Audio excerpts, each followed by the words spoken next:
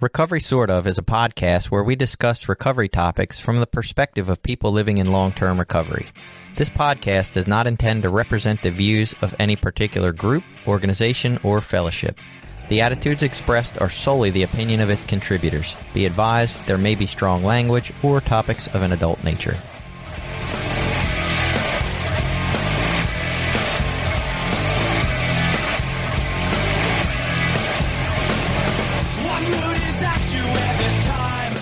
Welcome back. It's Recovery Sort Of. I am Jason, a guy who is so self-disciplined we still record this podcast. And I'm Billy. I'm a person in long-term recovery. And we're going to talk about the spiritual principle of self-discipline, which I can already tell you I probably do not believe in.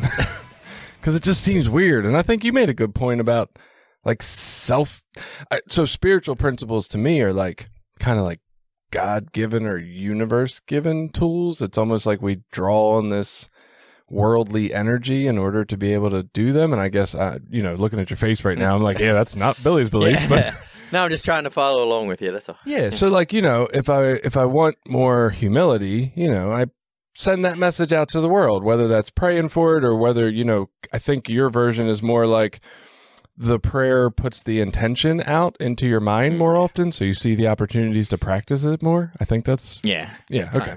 Yep. So they're kind of like these things that we have to ask for in some way, shape, or form. If that's tricking our brains or if that's because there's God, whatever. Right. But like self-discipline literally has the word self in it, as if it's something I have to train my body or brain to do for me. And that does not sound like the same as the rest of them. Yeah, it's difficult to look at self-discipline as a spiritual principle, I was reading a little bit about it, and I guess the idea that seemed to work best for me as far as incorporating it in as a spiritual principle is that the way they described it in this reading was it's like a culmination of some other spiritual principles give us self-discipline. So like once we have developed our morality, once we're practicing honesty and trust and integrity, all those together culminate into a person that is self-disciplined because we're not just running on impulses. We're not just acting any old way that we want. We can refrain from reckless or dangerous behavior. So in that, I could kind of see like, okay, it's like that self-discipline is a culmination of practicing a bunch of other spiritual principles. Well, that makes sense, I guess. Yeah. I tell you the first problem I had. So I went to look up for it and I was looking for I'm always trying to find the science behind it. Like, what does science tell us? Is there research that says that this is actually a thing or you can improve it or anything? And I struggled to find that because even in the initial searching for that kind of research, there is a huge gap between people's definitions of self-discipline, self-control, and willpower. And trying to figure out if they're the same, if they're different. Gosh, yeah, I never even thought of that. Yes, and that's exactly what came up in the search. I was like, fuck, what's the difference between willpower? Oof. Right, or self-control? Is that I don't. And so I got a whole lot of different versions of that. So maybe that's just where we end up at, trying to figure out if self-discipline is even different than these other things, and if it is, how. Huh, yeah, that's interesting. I hadn't thought much about that, so that's a whole new idea now that's rattling around in my brain. I get it. So, well, maybe going through some of these different takes on it will help us kind of explore it more. Okay. So the original definition of self-discipline, if you just go to the dictionary, is the ability to control one's feelings and overcome one's weaknesses. Also, the ability to pursue what one thinks is right despite temptations to abandon it. So this would, I guess, I feel like the easiest example is the nutrition plan diet kind of idea, right? My plan is that I want to get a little healthier for my life. And so I go home and I have the options of salad or chocolate. Which one am I? You know what I mean? Avoiding the chocolate is the self-discipline of I can put off the temptation of chocolate because I have a goal in mind. Yeah. I mean, yeah, that's the way I look at most of those, the gym or eating or, financial stuff. That's where that concept comes up the most, I guess. Not talking to the female that's not your wife in hopes that something arises. Right. Just this idea of just avoiding temptation or not having the overwhelming obsession to give in to temptation, I guess. Yeah, and I guess I'm trying to think back now, and I guess in my active using phase, like I felt like if I thought that shit, I owed it to myself to do it. You know what I mean? Like if I was dating someone and I saw another girl that I liked, it wasn't like, oh, I'm in a relationship. It was like, she might be the one. I might be with this wrong one over here, and she might be the one. Or it would just be, well, this one's here now, and this could be a lot of fun, so I'm just going to do that, and we'll see what happens. I mean, wouldn't Jen's like a hippie? Isn't there a song about that? Isn't she into that? Love the one you're with or something? Like, she'll be all right. No, yeah, I'm thinking back, you saying in your active addiction, and I'm like, fuck, in my active recovery, that was part of my life. Well, like, got it. And I really think, I remember my therapist with like, I guess it was 9 or 10 years clean, and her telling me, you know, because I would get these obsessions to whatever it was, you know, and she would say, what do you think's going to really happen if you don't? Do you think you're going to die? And I know that sounds ridiculous to the rational mind, because obviously I was not going to die if I didn't send a text message or something like that, right. But it felt like that in my body. Yeah. And it was the practice of like her kind of challenging me of like, do you really think you're going to die, motherfucker? Right? Like I was like, ooh, no, I'm definitely not going to die. I'm going to do this. Yeah, maybe not that I would die, but that could be like the opportunity or thing that my fucking life had been waiting for up to that moment. Right, you and know I miss it. Yeah, that job, that girl, that whatever thing that it was that, you know, it was like, this is the thing that's going to make me finally happy or whole or fulfilled or whatever. Yeah. No, I'm with you. And that was actually the beginning of my practice of meditation, was like, I need to find a way to sit still with this obsessive compulsive idea that I am just going to run with whatever thought comes to mind that feels good. Right. So that was the self-discipline. So I think we're kind of like, yeah, okay, that makes sense. But how is that definition different from willpower? Yeah, that's where I'm a little stuck. Well, okay, so I kind of do like, so another definition, a willpower definition, is control exerted to do something or restrain impulses. So it's almost like, to me, if I had to try to separate these, self-discipline is the overall practice of like doing the thing that is going to be good for me later versus what feels good now. And willpower is like the actual resource or energy I use in the moment. Right. Yeah. Right. Okay. It's like I draw on willpower to maintain my self-discipline or something. Yeah. But then self-control comes in and it fucks me off. So self-control, the ability to control oneself, in particular one's emotions and desires, or the expression of them in one's behavior, especially in difficult situations.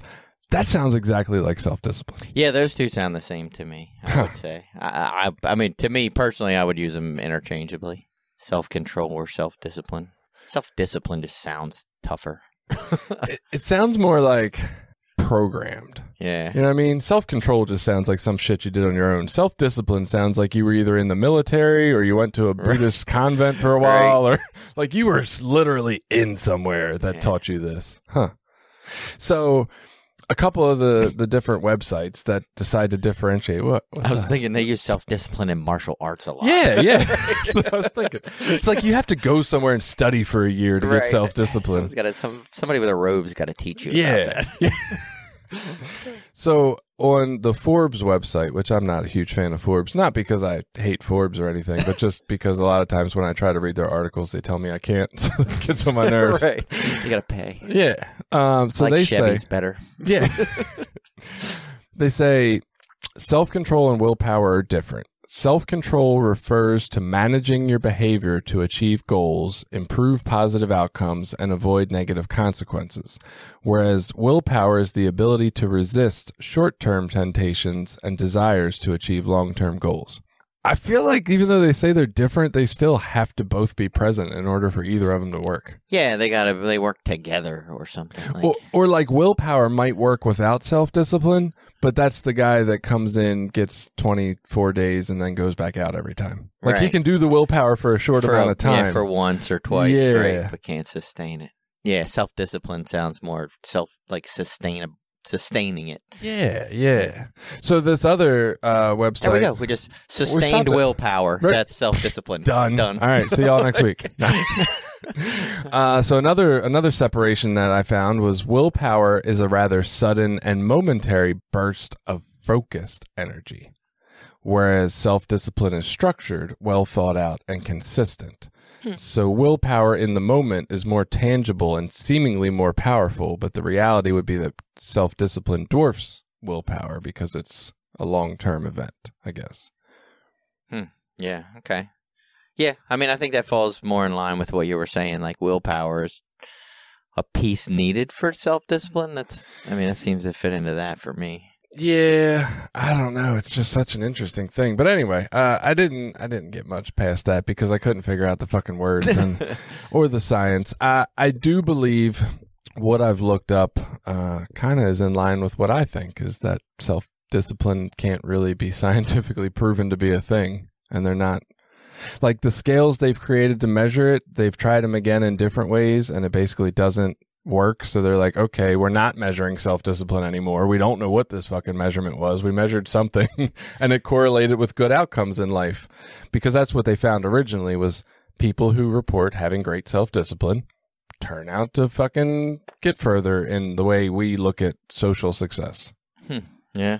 And I guess so now I'm trying to work through the whole, like the spiritual principle thing and how self-discipline fits into all that. And I guess if I were to think of how I look at self-discipline, as a principle or spiritual principle to live by, like I go back to, okay, all these things for me are like tools that we have available to deal with life and life circumstances and situations, right? So if I'm angry, obviously I can try to practice tolerance or patience or, whatever, maybe kindness, whatever it is that I think might help me in that time of being caught up in my anger.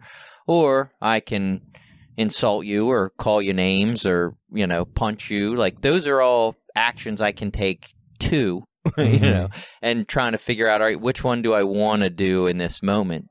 I don't believe as a human being, we are just stuck doing whatever our first impulse is. I mean, my first impulse a lot of times is to want to hurt people. Just that's the first, like, you made me mad, you cut me off in traffic, I want to take my car and bash it into the back of your car, Now I know, like, oh, wait a minute, we don't do that because we like our life and we like our car and there's consequences that come along with that. So I guess that's a long way to get to. That's how a lot of these principles apply as well, like self-discipline. What that means for me is when I'm in a moment of wanting to do something that goes against my morals and values, I'm not just innately subject to whatever the inner voice in my head tells me I must do in that moment. Like I have some ability to not do a thing that's going to cause me harm or cause harm to someone else. And for anybody that wants to cause harm to someone else, make sure you back into them because you don't want to fuck your engine up. It's a lot cheaper to fix. You can't get away. Yeah, right. You can fix the trunk way cheaper. It's just body work. So don't ever hit them with the front of your car. Just say. So yeah, I buy into that. I guess the problem for me comes up with, going back, and I feel like we do this every fucking episode almost, going back to the polyvagal theory episode, right? If we take the nervous system into account and the nervous system reaction triggers a memory from 20 years ago that you know about or don't know about, and it hits your limbic system in your brain and sets off the survival alarms because the limbic system has no sense of time. It doesn't know that you're an adult now and way bigger and can protect yourself, and that shit's not the same anymore. So it just reacts the same way. Just like it would for somebody who was in Vietnam and they're, they hear a backfire and they're hiding between cars trying to duck bullets. Like it's that same thing. There's no time frame in the survival brain. So it doesn't know you're like 20 years later and that situation doesn't exist anymore. So it's triggered and it's going to do whatever it does because it doesn't have access to higher level thinking at that point. You don't have the ability to say, I'm going to do self-discipline here and patience because those seem better. Yeah, I mean, I follow all that. I want to say somewhat, because I agree with that. I would say, at least when I think of self-discipline, it's not typically in those type of survival skills. Like the guy that hears the backfire noise, I'm not going to say, well, you just need more self-discipline. Like, that would help you not react to that. Like, no, that's not.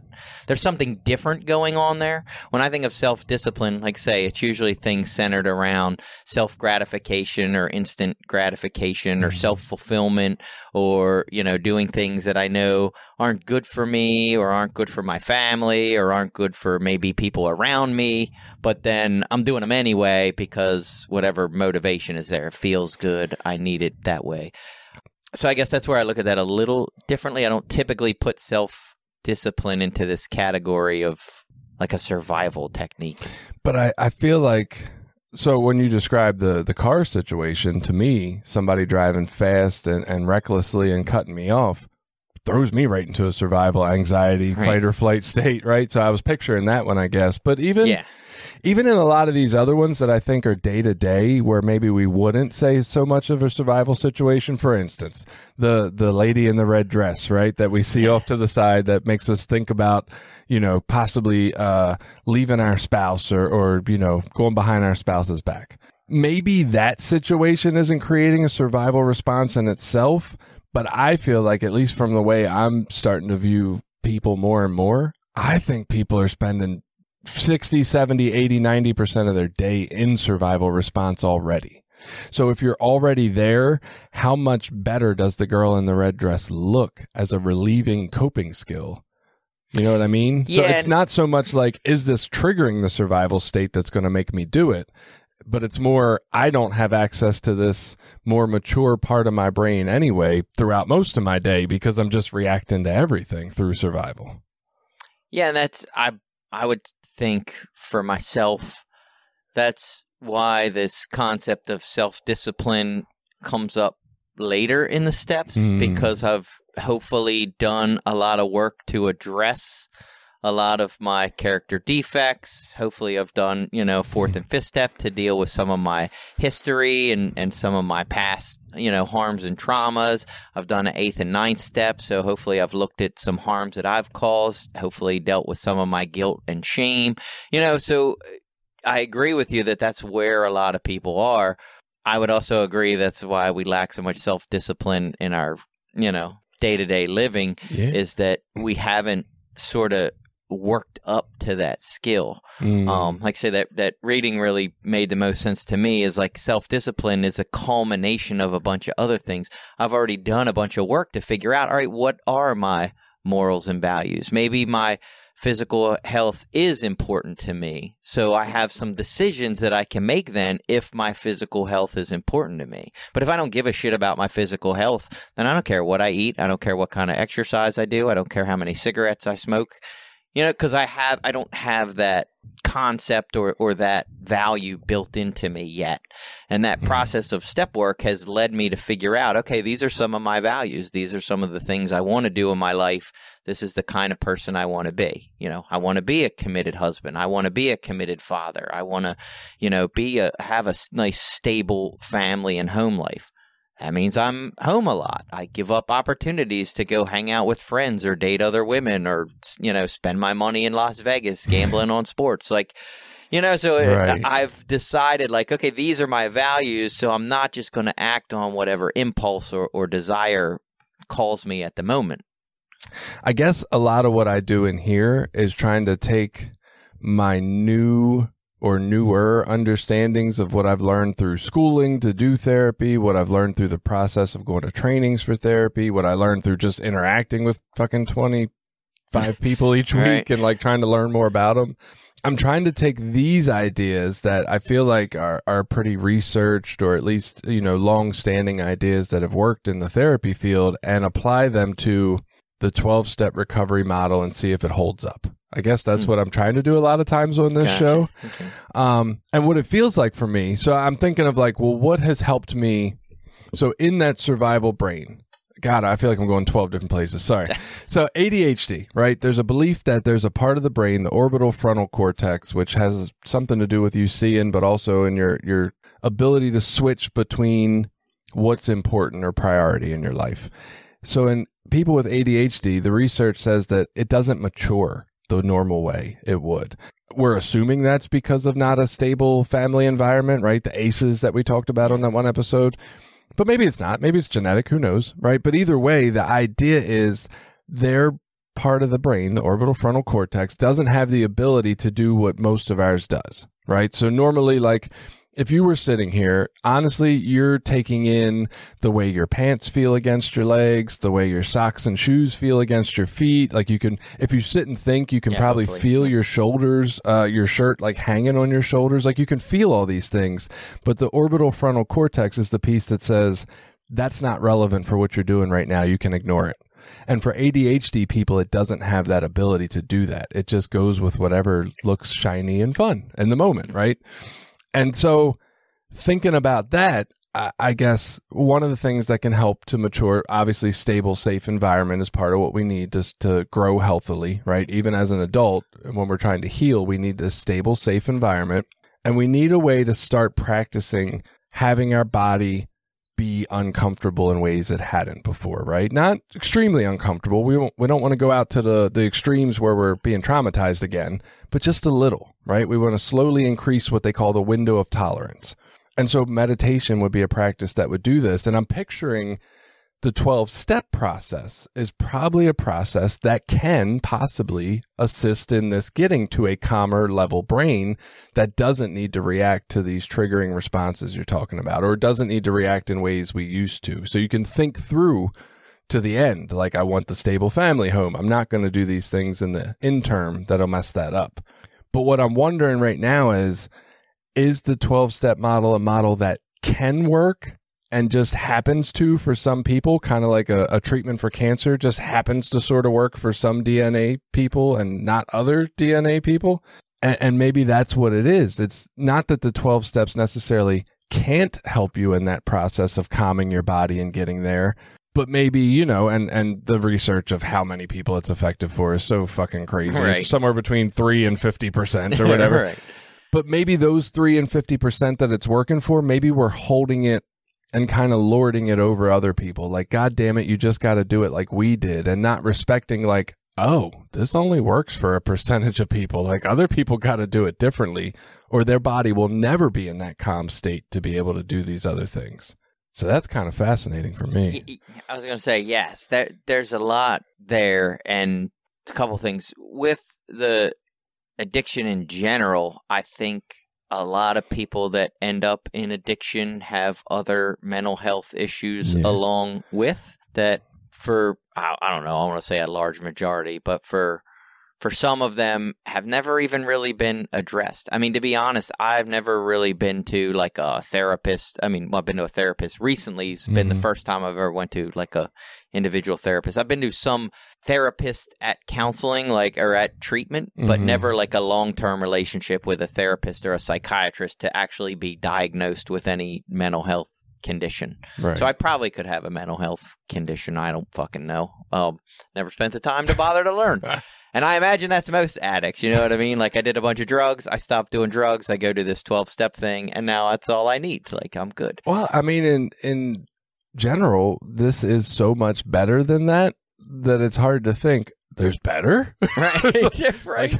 Like, who would know? But so there are going to be some people that just because of their mental disabilities or whatever mental condition they may have, just don't have the ability to do some of these things. The other issue... Can I respond to that one first? Yeah. I guess I look at that different. So when we talk about like co-occurring disease or you know, dual addicted or any of those kind of ideas, like, I don't picture addiction being this separate thing. Like, oh, Billy, you've got addiction and anxiety, or you've got substance use disorder and anxiety. The way I picture it in my head is, oh, you got some fucked up feelings in your body, whether that's anxiety, whatever we want to call it, and you used because of that. So I would say every person that's had a problem with problematic drug use has something. Yeah. Because I don't see you using it if not. I guess I was thinking more from the, like you used the ADHD example. Right. Like some people, like there's some chemistry going on in their brains that's not where it needs to be. And that's, the 12 steps are not going to fix that. You know what I mean? Like if you're lacking dopamine or something. Right. You're going to need to see some sort of professional, yes, whether it's to be on medication or some sort of additional trauma therapy or whatever. Like the 12 steps are never going to fix that. For that. We're on the same page now. Yeah. Okay, what was your second thought? The other thing is that the 12-step process is very, and I forget the word, but it's all like self-driven. Like it's only, the information that I put into that work is only as deep as I want to go, or as able much to. as, or able to. And that's a good example.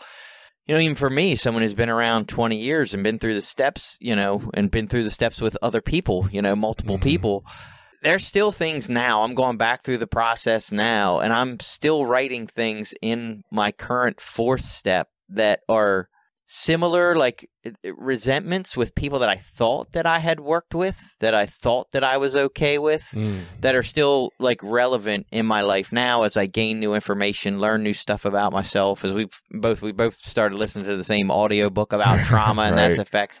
And so it's like, oh my gosh, like I have some lingering effects from some of this traumatic stuff that happened to me as a kid. And what I've done up to this point has been like, yep, that shit happened. I'm good. Let's roll. And I haven't really addressed some of that stuff. Right. I imagine, and not that I want to minimize my own trauma, but I imagine if people's trauma is severe enough or they haven't went just deep enough to deal with it, the 12-step process isn't going to keep them from feeling that pain and going back, using an appealing choice. I mean, I've always looked at it as it can work for anyone, but maybe not by itself, for one. Some other people may need some additional things, and everybody could probably benefit from additional things, to be honest. And it won't work for everyone. It can, but it won't for some, for different reasons. It's almost, and I actually love the way you pointed all that out, because I feel like I spent a lot of my recovery not acknowledging that other people might have it worse, have had more trauma, have had a larger reaction to that trauma. Like it was always this comparison of, I did this, you can just do that, why the fuck aren't you? And never like this belief that like, oh, maybe that's too much for your fucking nervous system, right? Maybe it was all right for mine and it's not for yours. Or so in general, like, the 12 steps, it's a well laid out plan for self-reflection. Like it's a great tool for that. But if you can't feel safe in your body, it's not going to fucking matter. Right. And that's kind of what I just heard you saying. And I think that's absolutely accurate. Like it's not anything bad about the 12 steps. It's just, it might have more limitations than I've ever previously been willing to see. And I think that's, tying back into the self-discipline. Like I think self-discipline is almost the same thing. Like if I am just so much in pain or so like suffering all the time, giving in to impulses, that's just what I'm gonna do. You know what I mean? Like I'm gonna be like, man, fuck it. Like I know I'm not supposed to do this, but it feels good now, and that's what I need for this moment, or I'm just gonna fucking kill myself. Yes. So I don't know what episode we talked about it on, but I remember sharing with you that idea of like the thought experiment of thinking through when suicide seemed like a rational choice. And it's that same idea. Like if your body feels, I hate to use the word good and bad, but it's just the easiest ones that people get. If you feel fucking bad inside all the time, pretty much, you're going to seek relief in whatever way possible. Anything that brings joy, right? And I have people tell me this. They're like, look, food is the only fucking joy I get in my day. And they weigh a lot. And they're like, I want to lose weight, but how the fuck do I give up the only thing that feels good? And I'm like, I'm not here to tell you to, because I get it. Like, that's the last thing we want to do is stress your body. Or I think back to even having, a couple of young kids. I mean, my kids are adults now, and I sort of joke with people, but it's true. Like the amount of freedom that I have in my life now, just because my kids are 20, 18, and 14, and they can like make their own food and they do their own laundry and they take care of their own rooms and they get to events they need to get to. Like all of a sudden, that has unlocked a whole bunch of capabilities for me because I don't have those demands. You know, I hate to use the word demands. I mean, they're my kids. I brought them here. Yeah, responsibilities. But it's like I have all those other responsibilities just taking all my resources. So I don't have the resources to get up at 5 o'clock and go to the gym. But now I do because I don't have all those resources being spent. So, hey, yeah, fuck it. I can get up and go to the gym. Right. So there are those things too. Like we have to look at our life situation and what's going on around us and try to work some of that out.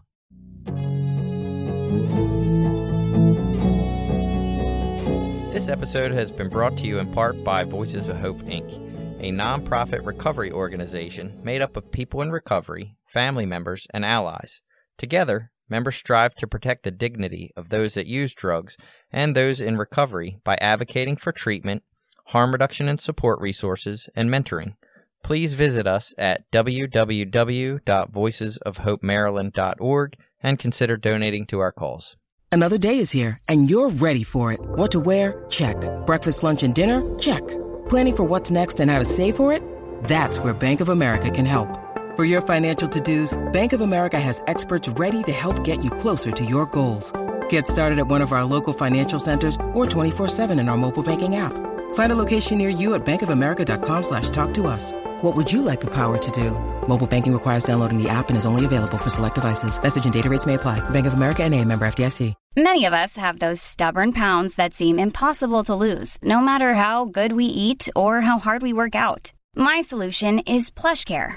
PlushCare is a leading telehealth provider with doctors who are there for you day and night to partner with you in your weight loss journey. They can prescribe FDA-approved weight loss medications like Wegovy and Zepbound for those who qualify. Plus, they accept most insurance plans. To get started, visit plushcare.com/weightloss. That's plushcare.com/weightloss.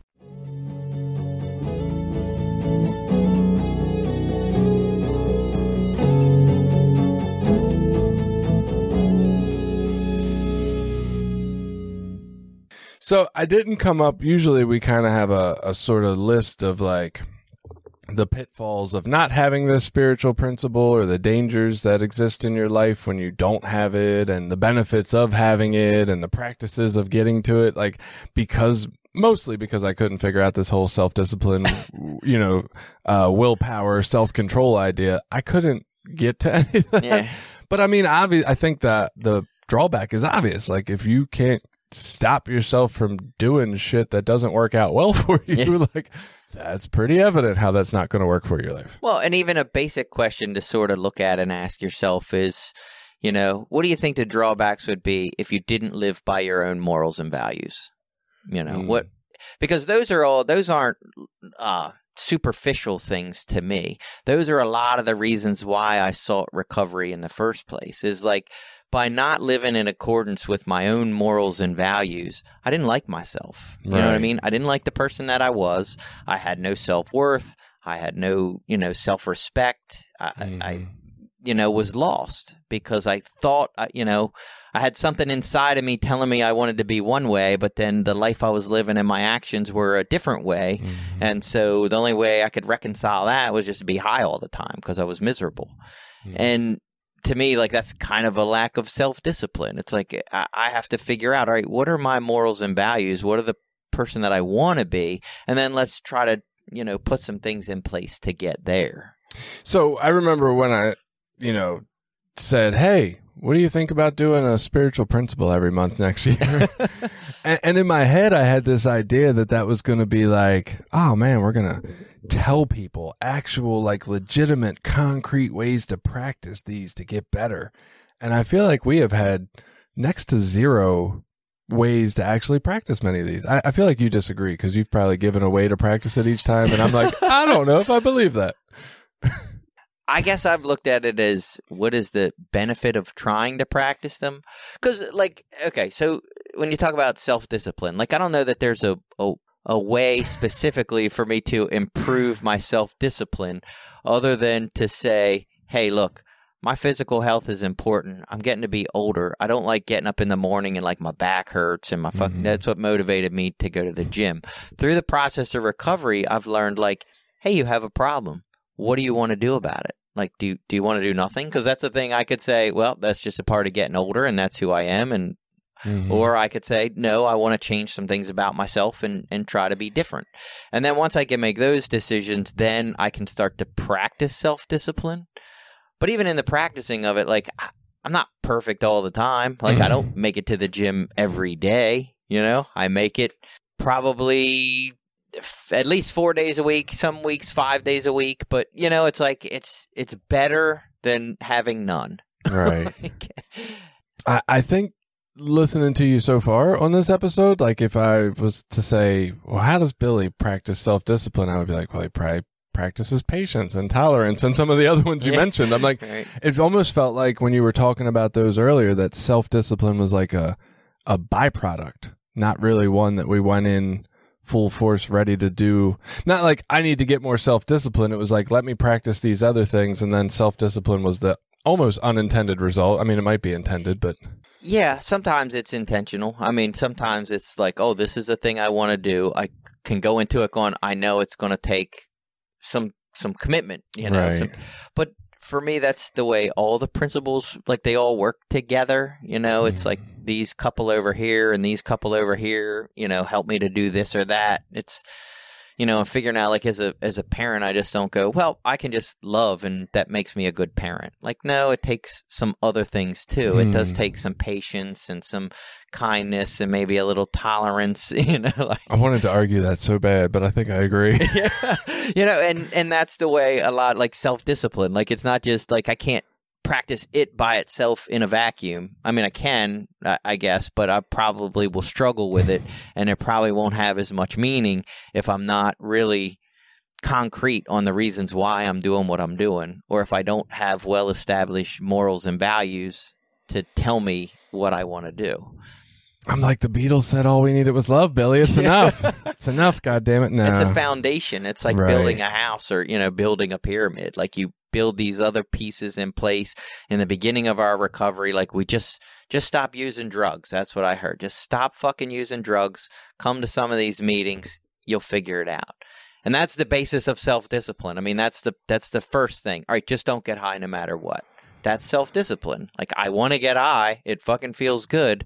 I think I won't today. And it starts there. And then as we build up and build up and build up, we start realizing, oh, wait, you mean I don't have to gamble away all my money? You know, I don't have to cheat on my relationships. I don't have to do these. No, you can practice not doing what feels good. Yeah, that's so hard, especially when, when it feels so bad internally. Yeah.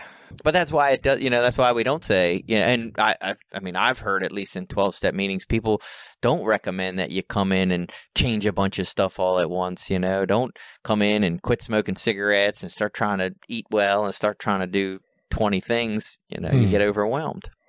I feel like I'm failing at self-discipline because my goddamn knee and my lower back hurt, and I made a commitment on vacation this summer. I was like, I'm going home. I'm making them doctor's appointments. I'm like getting the shit looked at. Nope, I haven't done it.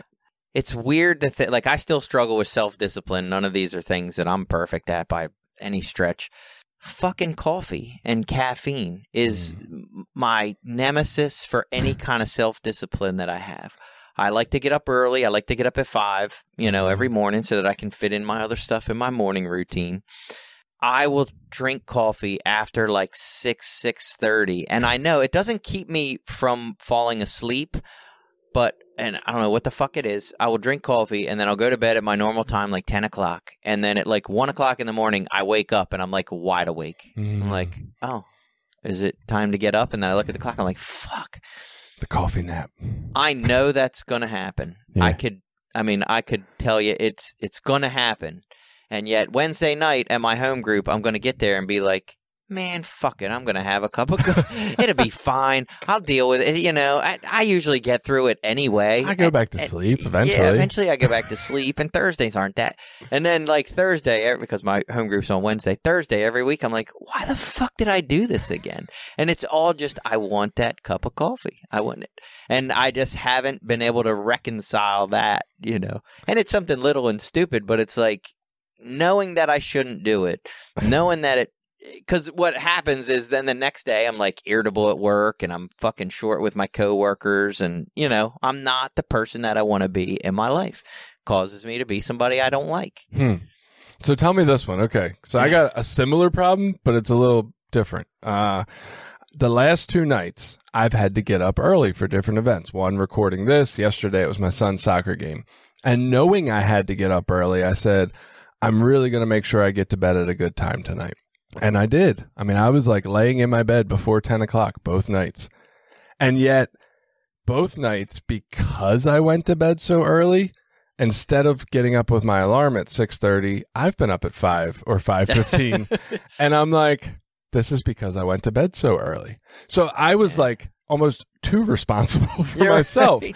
And I don't know what to do with that. Like, sometimes I can go back to bed. Other days I just get up and I'm like, fuck it, I got extra time to myself. And it doesn't seem to negatively impact me too much, but I'm like, I wanted to sleep the whole 8 hours. That was the point of going to bed 8 hours before I got up. Right. So what do you, like, how do I fix that? Like, is that a lack of self-discipline?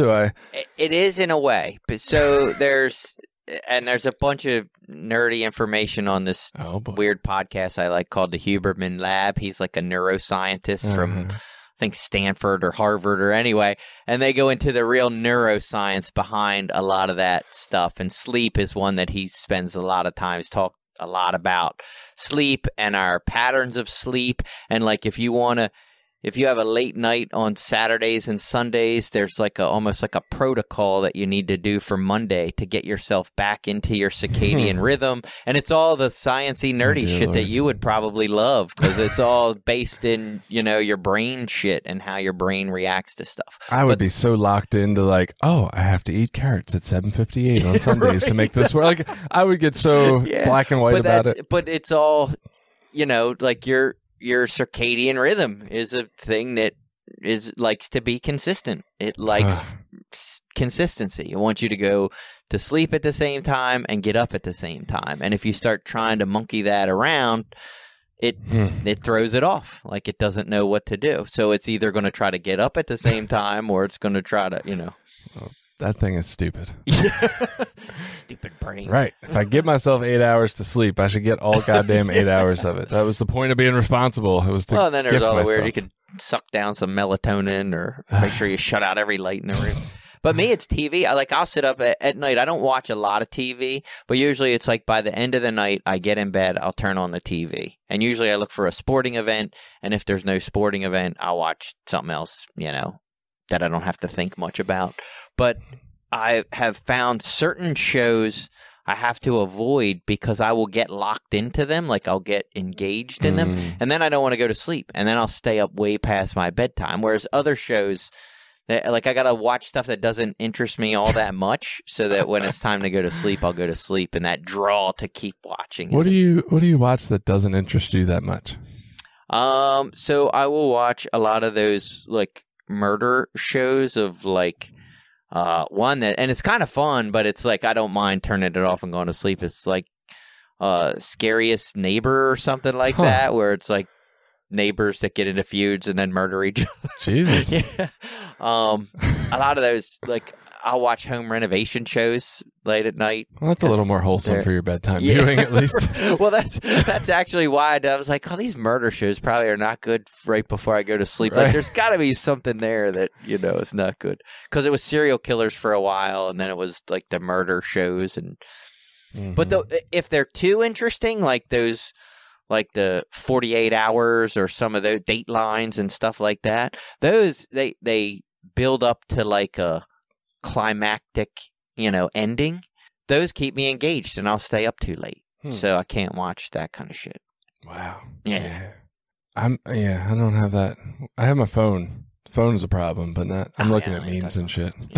But see, that's what I mean. Like I learned some things about myself, and I pay attention and be like, oh, what's causing me to get out of, what things do I struggle with self-discipline on, or what things are causing me to struggle here? And then I decide whether I want to do something about it. And sometimes I still watch Dateline and stay up too late or drink coffee late at night. So I did find this one article that I liked, and it had a pretty interesting paragraph or two about self-discipline. And I thought maybe this would be relevant to share. So the person said their definition of willpower and self-control is when we believe there is an external plan, diet, or eating approach that is the right way to eat, and all we have to do is have the will and self-control to follow the rules, and then we will be good. We believe the plan is over there, right? Not something that we know or intuitively can figure out. It's like, oh, there's the plan. I can look at it. I just need to go follow that, right? It says it invites us to disconnect with ourselves, our lifestyle, our experience, and our inner knowing.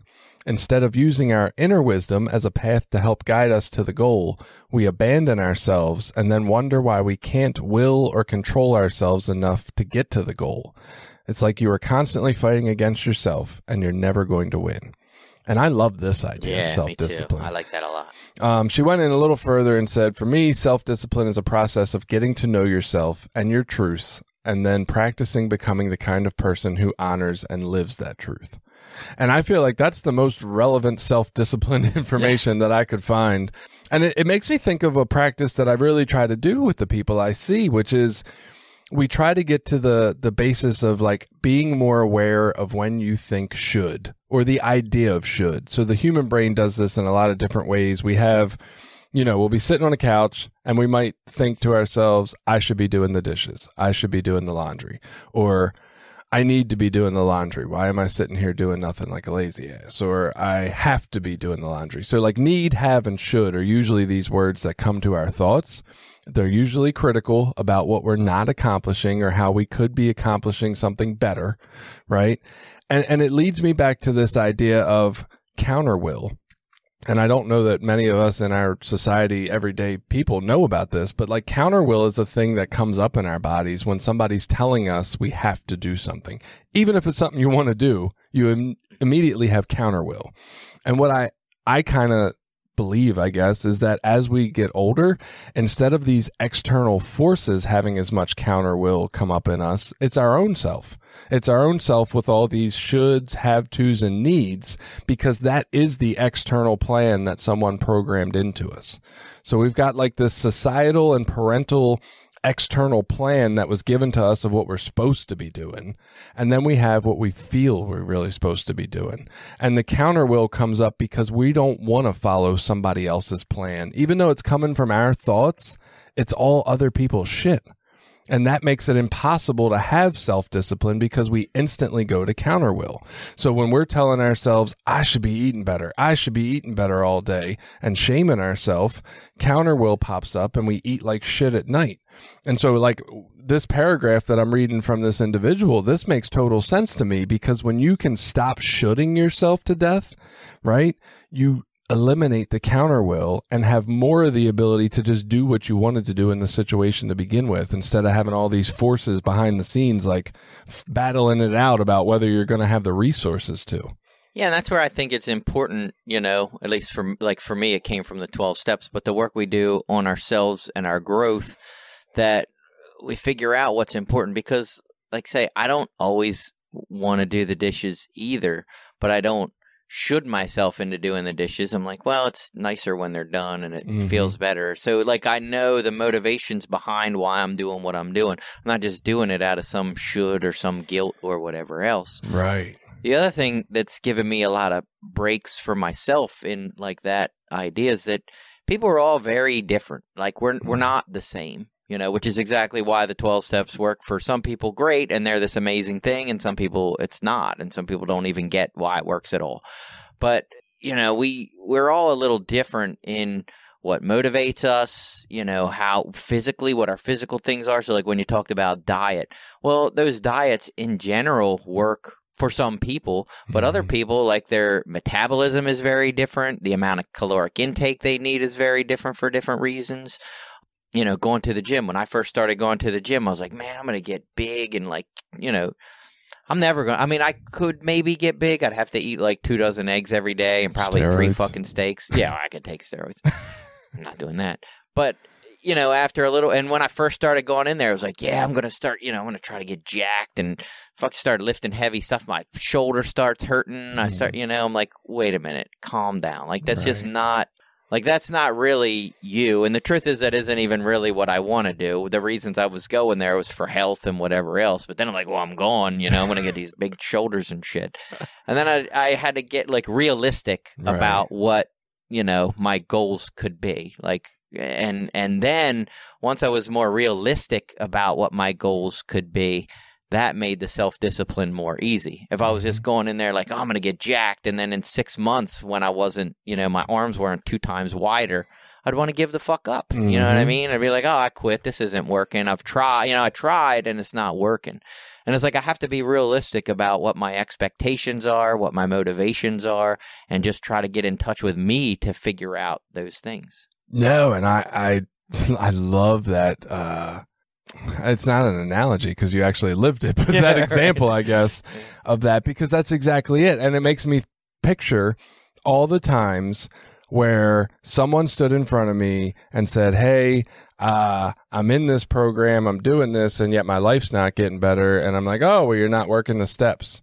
You know, and they're like, well, I don't want to work the steps. And I'm like, well, that's what you need to do. Right? Like, that's that same thing that's going to produce counter will in them. Right. Like, that's not going to ever get them any closer. So I'm picturing the 12-step fellowship environment, and like, that's exactly what the fuck we tell people. You have to work the steps, live the steps or die. Like, it's all these fucking ways that you have to, you need to, it's the answer.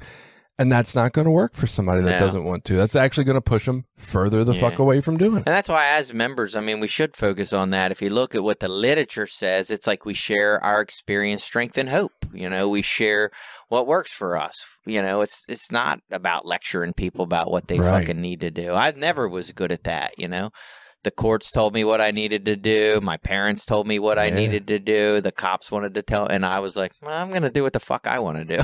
Well, I feel like we forget that, though, because it says right in one of our opening readings, this is a program like that wants to know what you want to do about your problem and how we can help. And yet then we come in, everybody comes in and we tell them what to do about their problem. What they should be doing. Right. And I guess that's like, I feel like that is the culture of 12-step, and I feel like it's counterproductive to the goal we're trying to accomplish, which is to get people to want to work the 12 steps, because it's attraction, not promotion. And I would say that comes not just for coming to a meeting. It's the attraction of, hey, that guy's working steps and look how his life looks different. I want something like that, not the promotion of you need to work the fucking steps because that's how this program works. Right. I don't know, though, but we don't do that. Yeah. Well, hopefully, like, at least for myself, I think, like, I've grown and changed and try to be better in my approach to some of that now. I used to want to, you know, shame people that have been around forever and hadn't worked steps. Now I'm like, hey, you've been here 7 years and you're still here. That's good. It's better than the alternative. Okay. You know? So you walk into a meeting, and I don't know how this is different up here in Cecil County versus Baltimore, or, you know, 2022 versus 2015. But if you walk into a meeting and there's 100 members there, how many would you say are probably more of the opinion that we need, like, people just need to work the fucking steps, and not necessarily kind of like you, where it's more like, hey, do what's good for your life? I hate to say, it feels like people don't work the steps near as much as they used to now. It feels way less. That's interesting, because I feel like at least 70 people out of that 100 are saying more of the style of like what I'm criticizing. Like, y'all just need to work the fucking steps. That's the solution. That's so I guess what's, and this isn't to get too off of your question, but what's baffling to me is people will say all the time, I work the program, but they're not working steps. And I'm like, well, the program is the steps. Like, that's what it is. There's some other things with it, you know, abstinence and all this other stuff, but that's a big part of it too, you know. But anyway, no, I think that's the general attitude, consensus. Like, if you were to take a consensus, and what's and maybe this gets into your counter will thing, but probably most of the people that aren't actively working steps, and even ones that don't have sponsors, will still tell you that's what they should be doing, or that's right. what, Right. So I would agree people would say that, but who's actually doing it? Like who's actually telling people they need to work the steps or something like that? Yeah. It's just more of the underlying belief system. Yeah, and I don't get out as Like much it's as I just as used to. harmful, And though. of course, I don't usually pay attention. I mean, I don't say I don't pay attention to that much, but usually when I go and I'm not looking for that, like who's telling people what they should do and who's the obviously overbearing people stand out. We should but- hit a couple meetings together and like go in and tally, notebooks? like keep track of how many. Oh, they just expressed you have to work the steps. Oh, they just expressed it again. Like, because I think you're right. Like, I would not even say that 70 people out of that 100 were actually actively working steps. Right. But 70 out of 100 are going to give that Tell you idea should, at least. yeah. Right. Like, that's the way this works, whether it's about you or themselves. That's I crazy. probably hear more I should be working steps right now than you should be working steps. Right, right. More people. I know what I should be doing, but, I'm not. Yeah, but I guess I wonder how much of that I should be doing is actually what's keeping them from being able to do it. I feel like we need to get rid of Lack self-discipline. right, but you can't have self-discipline when you got everybody else's ideas of how you need to live in there. And so I guess we both like this idea of self-discipline as getting in tune with yourself and then doing that on purpose. And I've actually heard that in recovery before. Somebody said, the purpose of recovery is to figure out who you are and do it on purpose. And I love that. I never really understood it till today, actually, which is crazy. But yeah, like if we believe that, so how do you increase your ability to know yourself? If that's the true answer to finding more self-discipline, is figuring out what you actually want, because it's easier to follow when it's what you want versus what everybody else has told you. How do we get there? In the 12-step fellowship, we believe it's steps 1 through 7. That didn't get me there, goddamn it. Right. I think that can be helpful for sure.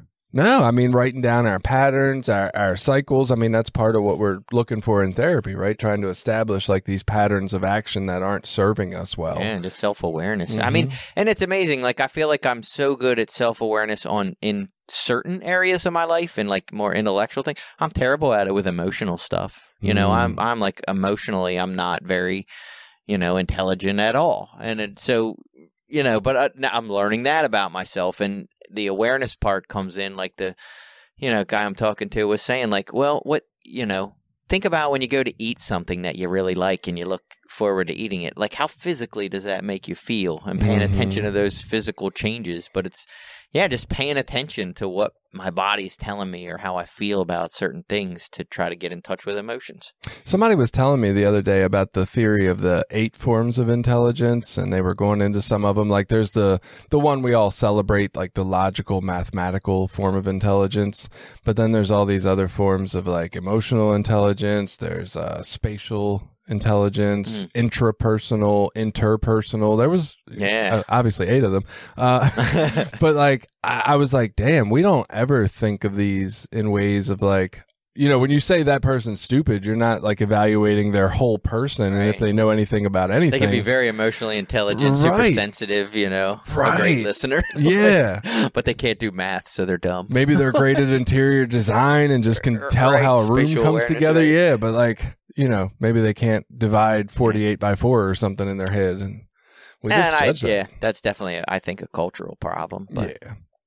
But I think it does also, it's another piece of what gets in the way, right? If we're looking to match up to the world in this logical, mathematical intelligence, we're actually ignoring the gifts we have in some other area where we do have like an innate or intuitive way of just being because we understand things in ways other people don't. Right. So it's, I guess really for me, the process of self-discipline is really about just reevaluating my whole life. It's like starting from the bottom and saying, is this truly something I want, or is this what my parents in the world gave me? And that's hard to fucking get to because a lot of that is deep. Yeah. And it comes in your own voice and your own head. So, oh, yeah, for sure. Yeah. And, that's where, for me, staying engaged in the process of recovery has continued to help. For some people, it's therapy. For different people, they get that, maybe from a church family or a pastor or something, but it's important that we have those people that we can engage with that are going to encourage us to keep growing and keep looking at ourselves and keep figuring out who we are. Because that shit changes too, over it's time. A moving target. Yeah, what I want and what I think I want out of my life, change over time. Yeah, I don't want all the same shit I wanted at 25. No. Not by far. Right. Some of it still. Right, yeah, right. Some of it's the same. Well, it's okay. So if it's about figuring ourselves out, how would I say to do that? I do think the 12 steps are a great form of self-reflection and it's almost like journaling about different events in your life in different ways. So I think that's a very useful tool. I think therapy is a really useful tool for self-exploration and figuring out who you are. If you can't afford therapy or it's just not something you're interested in, there's like self-help workbooks or now there's fucking so many different like trauma workbooks or processing trauma or dealing with depression. And for me, the audiobooks that I've listened to in the last probably 2 to 3 years, just the amount of like self-awareness I've gained just from listening to these audiobooks has been amazing. Audiobooks, definitely. Podcasts, another one that has you some could good read information. a book too, but who's got fucking time for that? Fucking reading. Unless you discover that reading is part of what's good for your life. Fuck all that noise. No, but I think there are these ways. And I think maybe the last piece I would say is the regular practice of these things, right? Whether it's journaling, steps, therapy, a workbook, a podcast, an audiobook, like if you're doing this regularly, whatever that means for your life, 3 times a week, once a week, whatever, I think it just keeps our brain in that mode of like you said, when you pray, right? The whole idea of like, oh, I'm raising awareness around it so I catch it more often during my week. And I think the regular practice helps with that. Well, and I don't know about for you, but for me, like audiobooks in my head usually go this way. So I'll listen to a new book. Let's say I can sound intelligent and say I read a new book. Yeah. And then all of a sudden, that's the end. Like, oh, this is exactly how I'm going to live my whole life. I've just figured out exactly what I needed. Just got to take my mouth shut. This is going to be it. Yeah, right. I'm great now. And then, like, 2 or 3 months in, like, I've forgot half of what was in that book. Yeah. I'm trying to convince myself I need to listen to it again. And then I've forgot all the important shit. And then I find a new book, and it's the next new it's got all the answers. It just fixed everything that I needed. And then 3 months later, I forgot half of what's in that book. But in that process, there's been 2 or 3 like really important gems of stuff that I've taken that have contributed, to the whole or maybe built on other ideas because I listen to a lot of similarly based books, on self-help and compassion and, living healthy, hopefully. I'm not listening to like Wolves of Wall Street books there, how to conquer the stock market, fuck that stuff. No romance novels? Nah, no romance novels. She's seductively laid back on her back on the beach chair.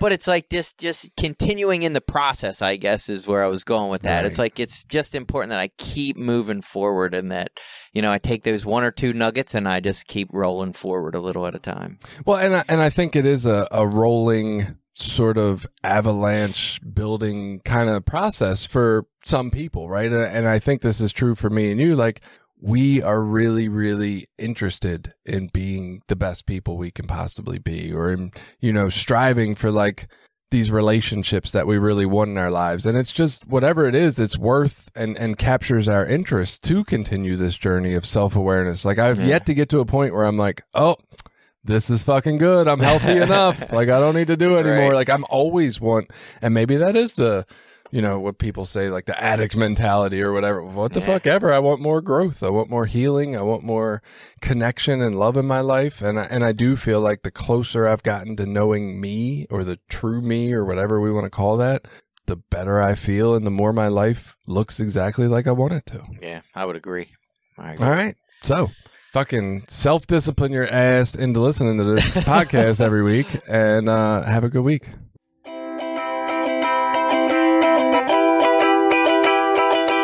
Did you like this episode?